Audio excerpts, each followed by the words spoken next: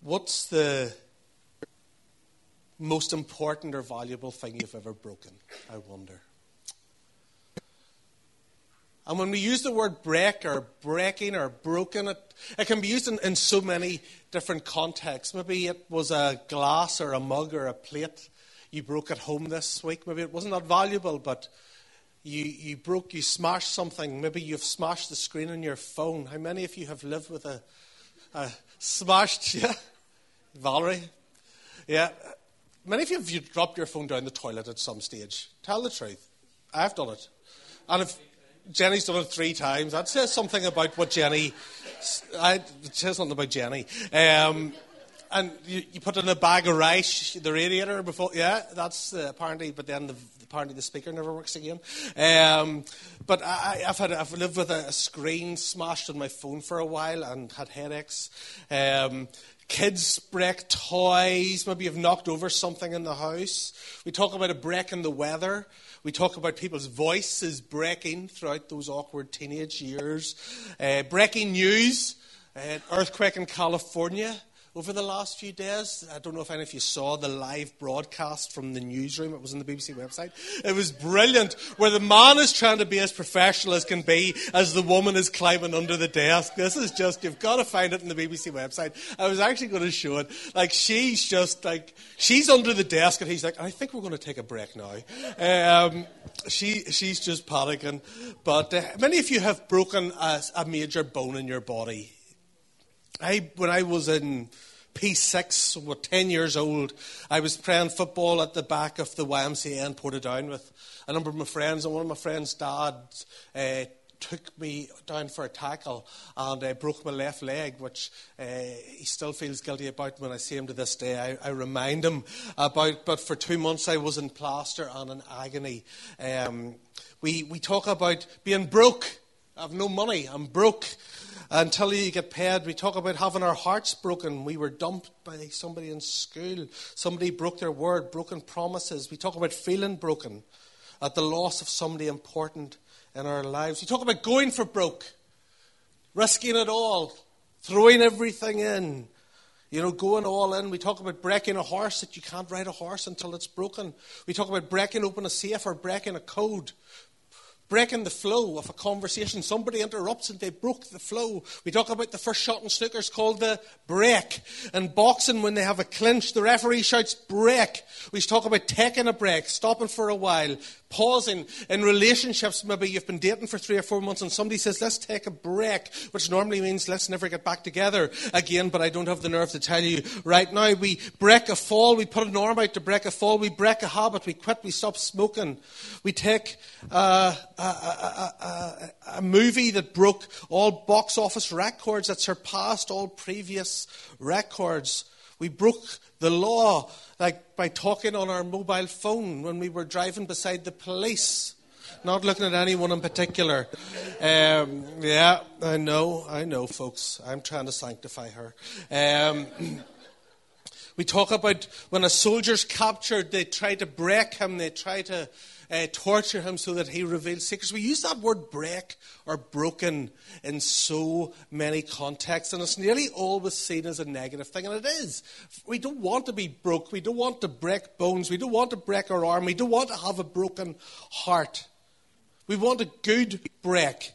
We want to break a record. We want to break a habit. Later we're going to break bread together. A few weeks ago we talked about the passage of the feeding of the 5,000. And this is really where today's message has come out of, because I knew there was something more in it that I needed to go a bit deeper with. Where Jesus is faced with this insurmountable problem of 5,000 men plus women and children, 20,000 plus people. And he's got 5 loaves and 2 fish and there's not enough. But faced with this problem, he takes what the little boy has and he blesses it. He gives thanks for it, even though it's not enough. And it says he breaks it. And in the breaking, it started being multiplied. And he gave it to the disciples. And as they gave it out, it was multiplied. We see that in Luke chapter 9. And it was reading through that, I began to think about that pattern of taking and breaking and blessing and giving. Taking, breaking, blessing and giving. And then I thought about Luke 22, on the Last Supper, on the night before Jesus died on the cross. He's with his disciples in the upper room, and they're gathered around a table, and Judas is there, and the 12 of them are there, and they're celebrating the Passover feast. And it says that Jesus took bread, and he blessed it, he gave thanks, and he broke it, and he gave it to them, saying, "Take, eat, this is my body which is given for you. Do this in remembrance of me." 1 Corinthians 11, Paul's talking to the church in Corinth about taking communion because they're crazy. They're doing it all wrong. They're making it into a feast, a drunken feast. And he says, on the night that he was betrayed, he took bread, and when he had blessed it, he broke it. We've got these words again: take, bless, break. And then Luke 24, one of my favorite passages in Scripture. It's the day of the resurrection, but the disciples most of them haven't encountered the risen living Jesus yet. And we've got two disciples who are dejected and despondent and disappointed and discouraged. And they're leaving Jerusalem and they're going home to Emmaus. It's a 7-mile walk. It'll take about 2-3 hours. We know one of them's called Cleopas. Maybe that's why he's feeling so down, because they called him Cleopas. We don't know. But they're walking along and they're talking about everything that's gone wrong. And they're going over and over it in their heads because they're so disappointed. Their hearts have been broken. Their dreams have been broken. All their plans have been broken. They're broken people. They're all that they had hoped for in this person, Jesus. They thought he was the Messiah, the deliverer, the one who would overthrow the Roman oppressors. All of that has been broken. And they're walking along, and this guy joins them, and they don't recognize him. And he walks along with them, and he begins to open the Old Testament scriptures. He begins to open the book and to reveal himself through all these Old Testament prophecies and promises. He begins to show them that it was God's plan, that this wasn't some tragic accident that Jesus had died, that it was the Father's plan, that it was all throughout Scripture, that he points them to the Passover lamb, and he points them to the prophecies in Isaiah and the prophecies in Micah, and he points them and they still don't get it. They know there's something going on, but they don't get it. And then they get to Emmaus, and they go into their house, and he acts as if he's about to go on.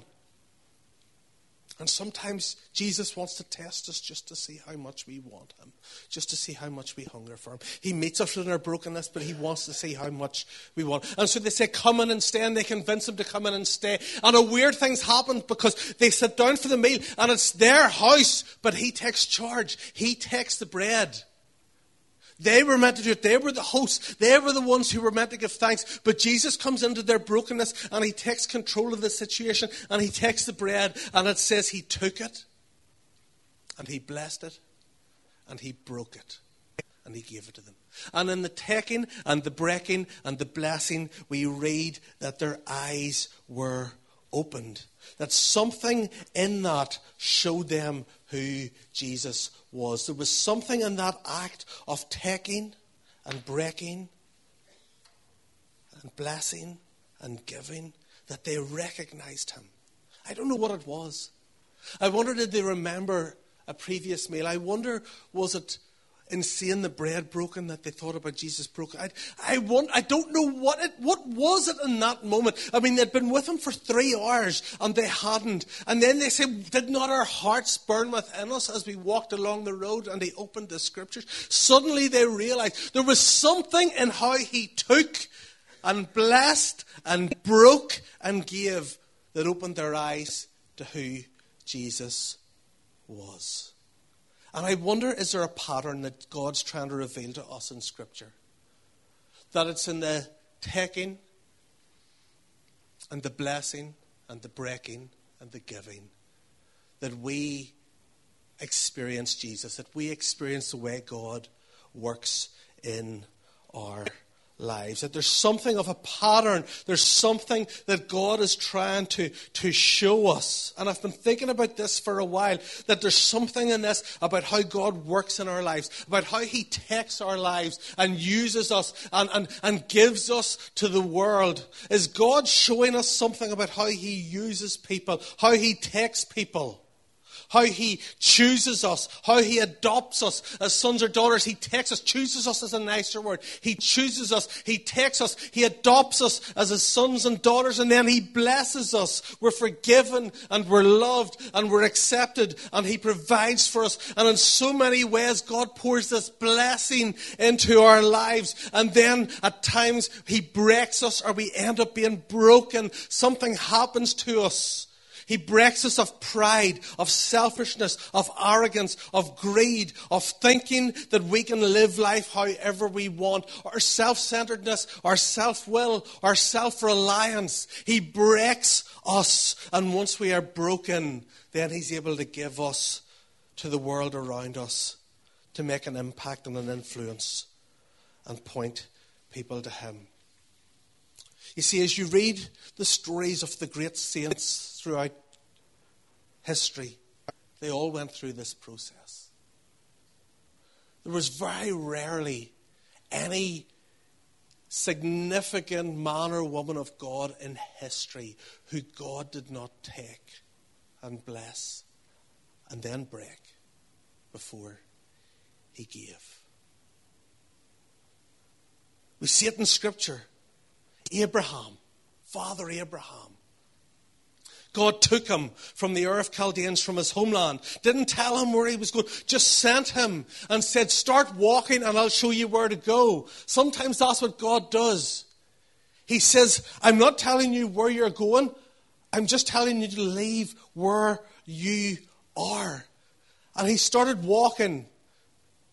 And God blessed him with wealth, with herds, with abundance, with prosperity, with a wife that he loved. God blessed Abraham, and then God broke him, because what did Abraham want most? He wanted a son.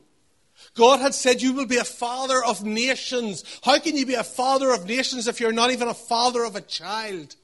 And as he gets old, he's nearly 100 years old. His wife's a few years younger than him. Things stop working and nothing. He cannot see how this is going to work. And it feels like God's promises have come to nothing. And he tries to take things into his own hands and has a child with Hagar. And that child is called Ishmael. And it turns out to be a mess. And we're still living in the ramifications of that today. Because when we try to do things our way, when we try to shortcut, when we try to fast forward, when we try to force that which God hasn't endorsed, it leads to a mess. He's broken. He ends up in this broken place, and then God gives him Isaac. God gives him the promised child. It's not too late. He thinks he's past it, but it's not too late. And I want to say to you, it's not too late.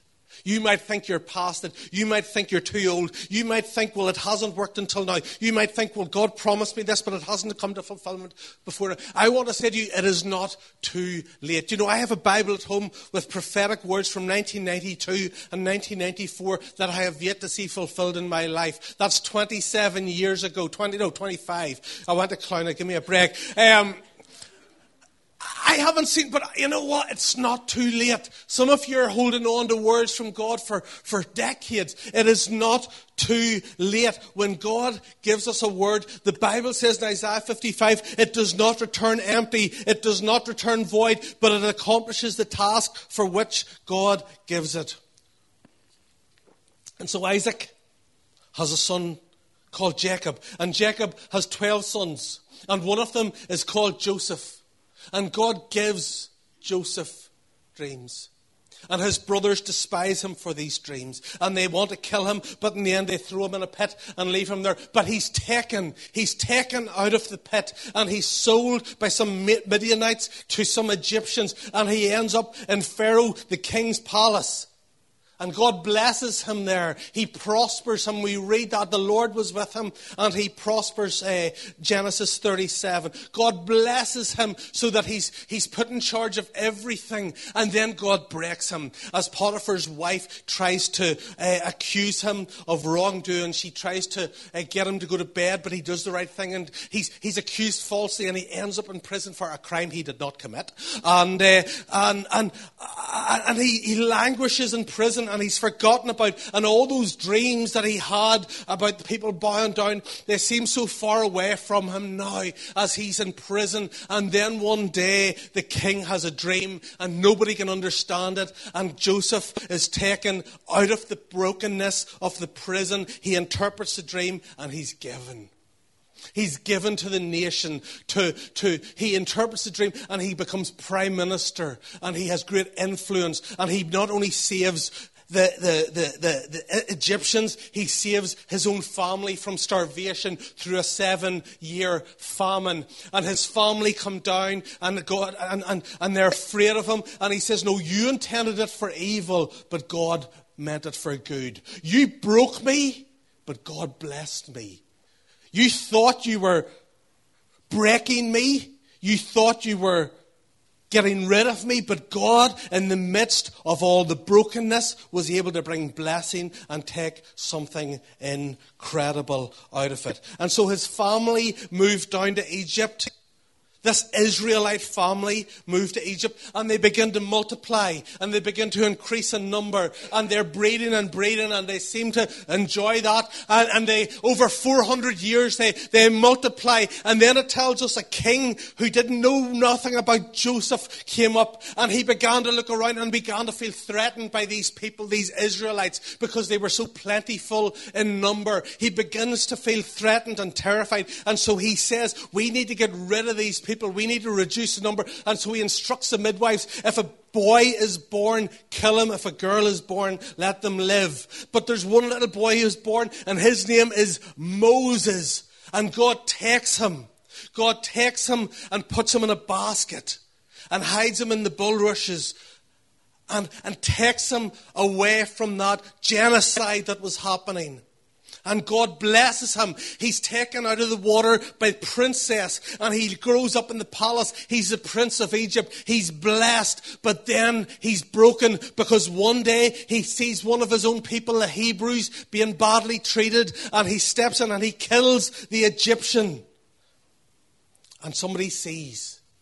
And somebody says, I'm going to tell on you. And so Moses goes on the run, and for the next 40 years he's in the wilderness, in the desert, in the backside of nowhere. And in those 40 years he is broken. And then one day he's walking along, and we read about it in Exodus 3, and there's a bush burning, and God speaks to him and sends him back. He gives him a purpose. He gives him a calling and sends him back to deliver his people from oppression and slavery and bring them to the promised land.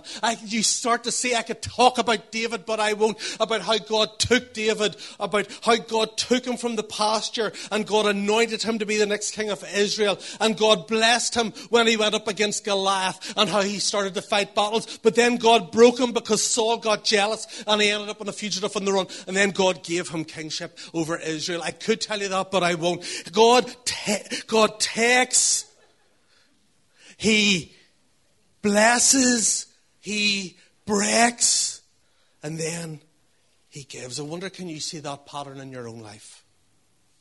I wonder, can you see if this has happened to you? It's not always so linear as that. Sometimes it happens at the same time. They overlap. Sometimes the blessing and the breaking go together. Have you found that? One area of your life is going really well and God's blessing it. And another area of your life, he seems to be breaking you. And people see the blessing and they get jealous, but they don't see the brokenness. Your work is going really well and you're being promoted, but your home life and your family life and your marriage is a mess. Maybe you seem to have it all, but your kids are out of control. And it can happen in big and small ways. It can happen in major events, losses and big promotions and moving. And it can happen in small ways. Sometimes it feels like in 24 hours we go through all 4 things. Sometimes in one day it feels like God takes us and he blesses us. And by mid-afternoon we're broken. And by that night we have found purpose again. Can you identify where you're at in that stage of that cycle today?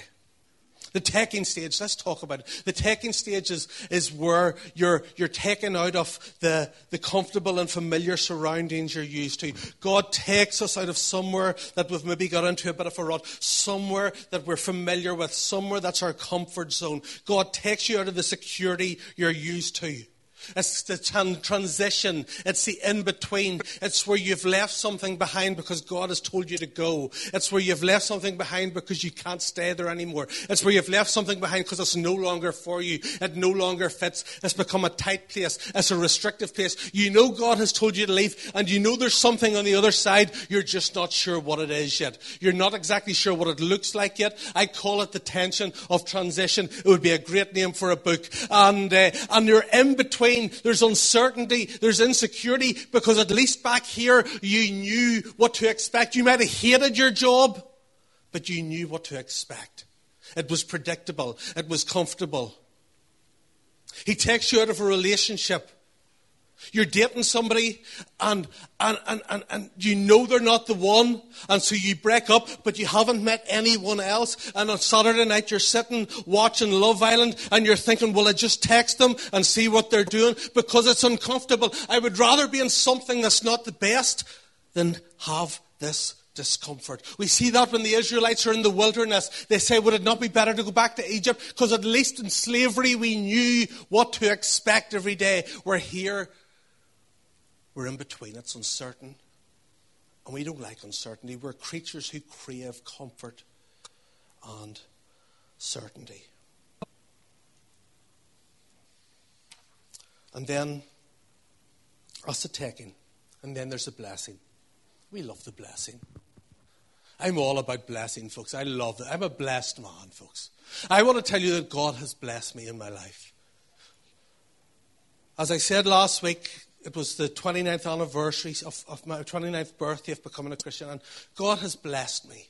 God has blessed me in so many ways.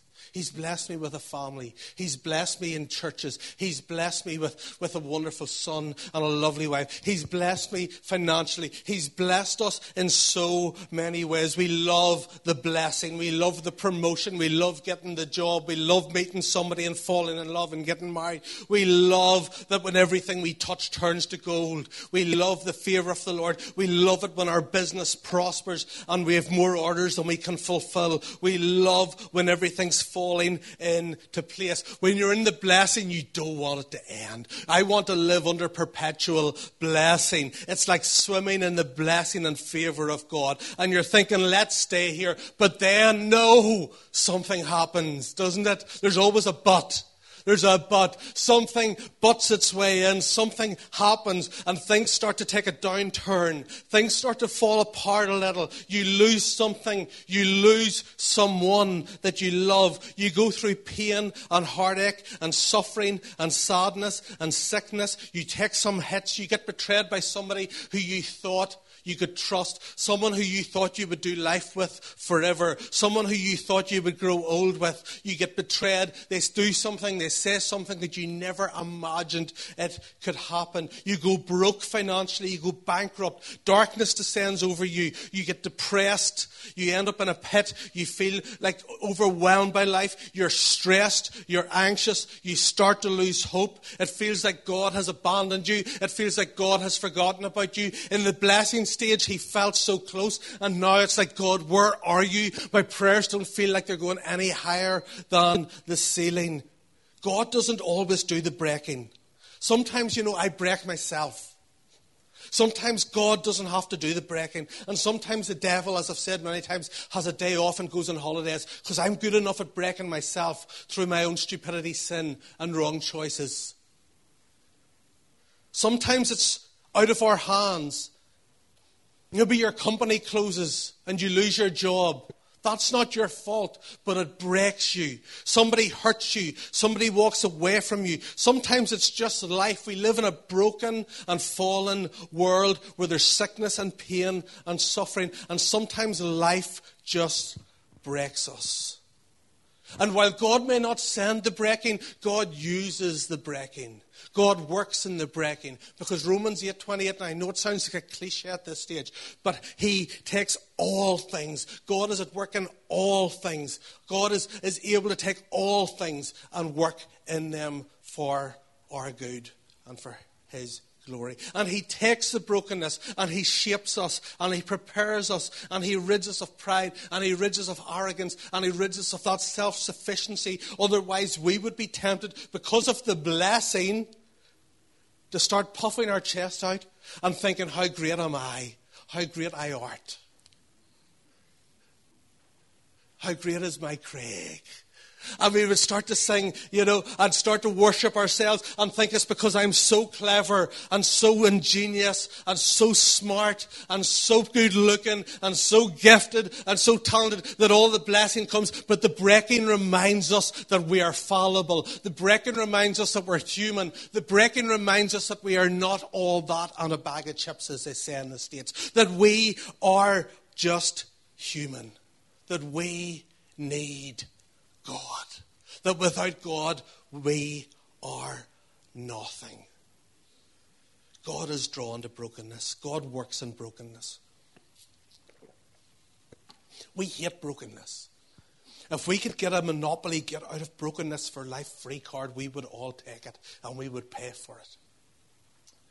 I don't want to be broken, and yet God works in the brokenness. Let me read a quote to you from George MacDonald. It's in a little book called Brokenness. It says, usually when something is broken, its value declines or disappears altogether. Broken dishes, broken bottles, broken mirrors are generally scrapped. Even a crack in furniture or a tear in a cloth greatly reduces its resale value. But it isn't that way in the spiritual realm. God puts a premium on broken things, especially on broken people. You see, we live in what they call a throwaway culture, don't we? When something's broken, we often don't try and even fix it. We just throw it away and we replace it. In a previous generation, you glued it and you did whatever. But our generation, we'll just get a new one. We'll just buy a new one. We'll throw it away. It's a throwaway culture. I want to tell you that when something's broken, God doesn't throw it away.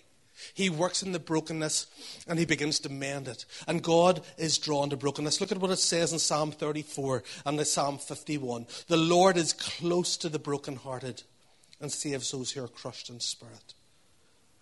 And David, after he's committed adultery with Bathsheba, he's repenting. This is the psalm where he says, create in me a clean heart, O God, and renew a right spirit within me. Cast me not away from your presence and take not your Holy Spirit from me.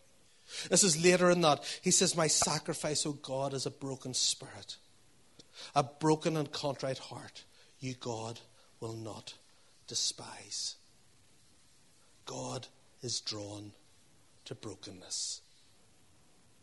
If it wasn't for our brokenness, many of us would never realize our need for God. Those of you who are Christians in the room, maybe it was in a broken time that you found God.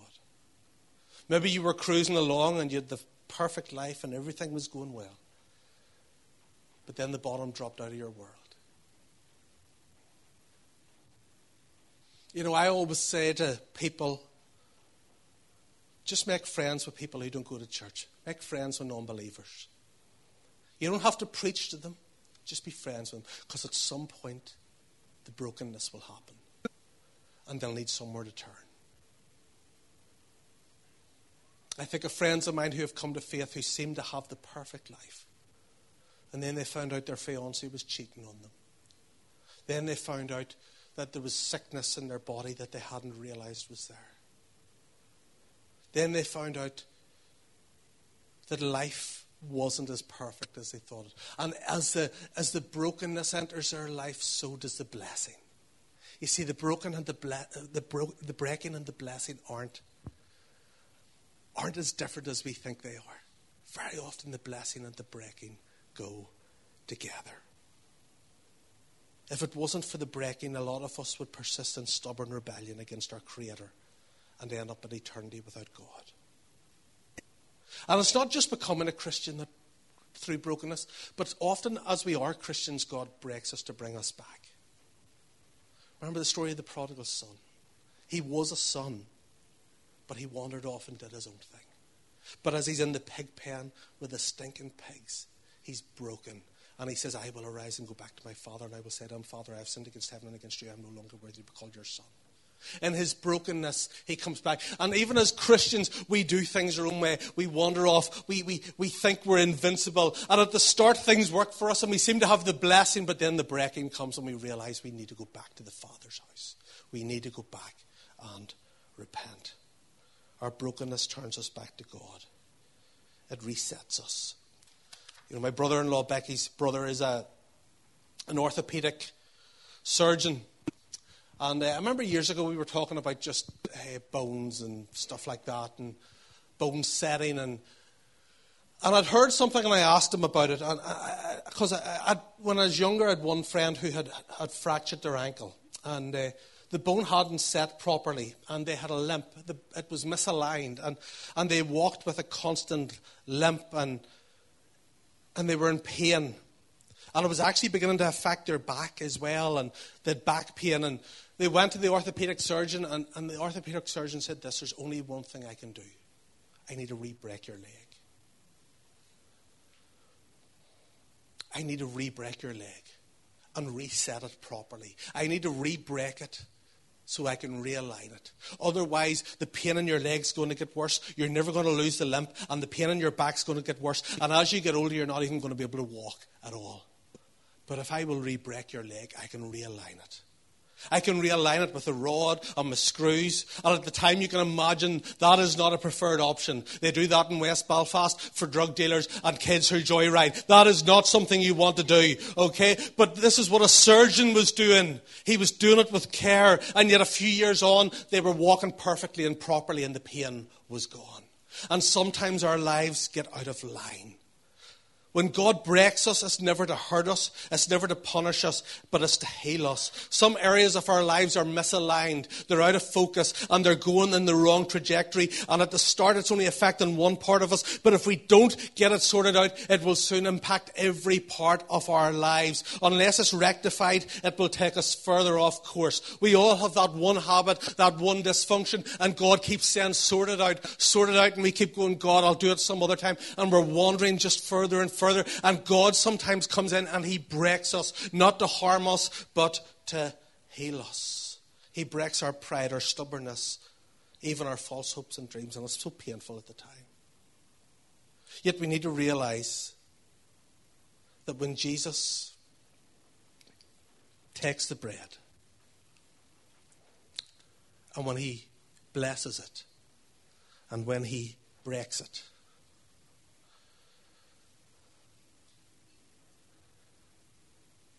it never leaves his hand.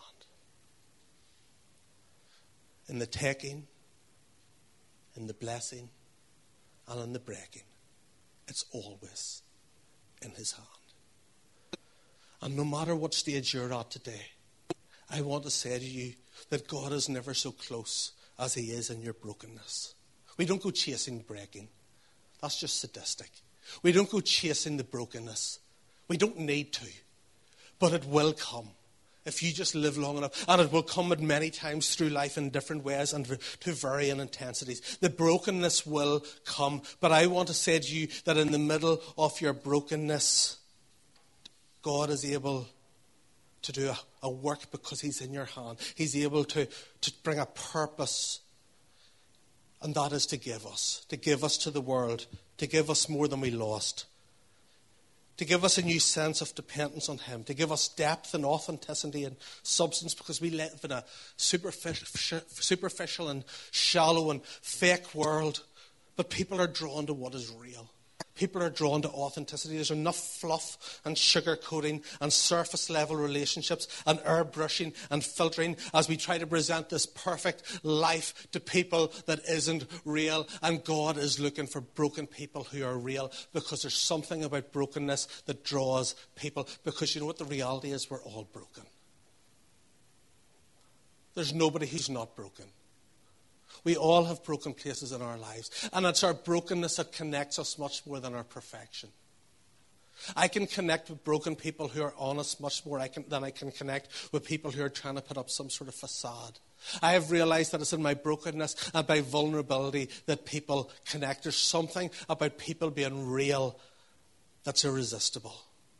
And I look at my own life and I realize I go through the different stages of my life and I can see where this happened. And I was just thinking about just in more recent years where God took us. God took us from our life in Dublin, or in Lurgan, and we were newlyweds, and we knew the area, and it was comfortable, and God took us, and He took us to Dublin, and He took us to the inner city, and it was uncomfortable and was unfamiliar. And I thought I'd seen it all in Lurgan until every day when I was in Dublin, I looked out of my office window and saw people injecting heroin into their groins. Yes, I said the word groin in church. That was the only place they could find a vein that they could inject heroin. Literally every day I would look out my window, and there was an old park, a graveyard at the back of the church that my window looked out, and I was where all the heroin addicts hung out. And where our church was the area that they brought heroin into church, or into well, they did actually bring it into church as well sometimes, into Dublin to begin with in the 80s, and got everybody hooked. And so we had all these addicts roaming about and trying to find veins. And it was so uncomfortable. It was terrifying at the start. He brought this newlywed couple into the heart of inner city Dublin, and it was disorientating, and this church was about to close, and it was empty, and God blessed us. He blessed us with numbers. The church began to grow. He blessed us financially. He blessed our marriage. He blessed us with His Son. He blessed us in seeing hundreds of people come to faith. One of them was at this service 2 weeks ago. He blessed us. And then He broke us. And we didn't want the breaking. And the two kind of overlapped in the middle, somewhere in the third year. And He broke us. And He broke me through burnout, which led to depression. He broke me, and it got to the stage where I just was a mess and I could hardly function. I was getting up on a Sunday and doing my thing like I'm doing here, but inside I was empty, inside I was broken, inside I was lost, inside I didn't know if I could even go on. He broke us. And I hated it. I never want to go through that again. But as I look back on the brokenness, I wouldn't change it. Because God did something in the brokenness. God did something in me. He taught me more in the brokenness than He did in the blessing. And He changed us in the brokenness more than in the blessing. And that's the thing about life. We tend to learn the real lessons of life in the brokenness, don't we? In the blessing, we go on cruise control. We don't have, it's just so good. Bless me, Lord. Bless me, Lord. But when we're broken, we need to press into Him. And we learn lessons that never leave us. And then He gave us. He gave us to the North Coast for a year. And He gave us here. And He sent us to a little place in Craigavon. And He gave us. And that's not the end of it. Because now we're here. And He's taking us. And He's blessing us. And in the midst of our time here, He'll break us. And He'll give us. And it just goes through life. It never stops. I don't want to go through it again. But it's just life. And we're going to come to communion now. And in communion, you know what we do? We remember the taking and the blessing and the breaking and the giving.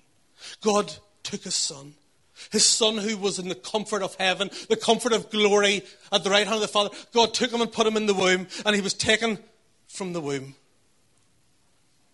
And God blessed Him, and God said, "You're my beloved Son with whom I am well pleased." And God blessed Him with signs and wonders and miracles and healings.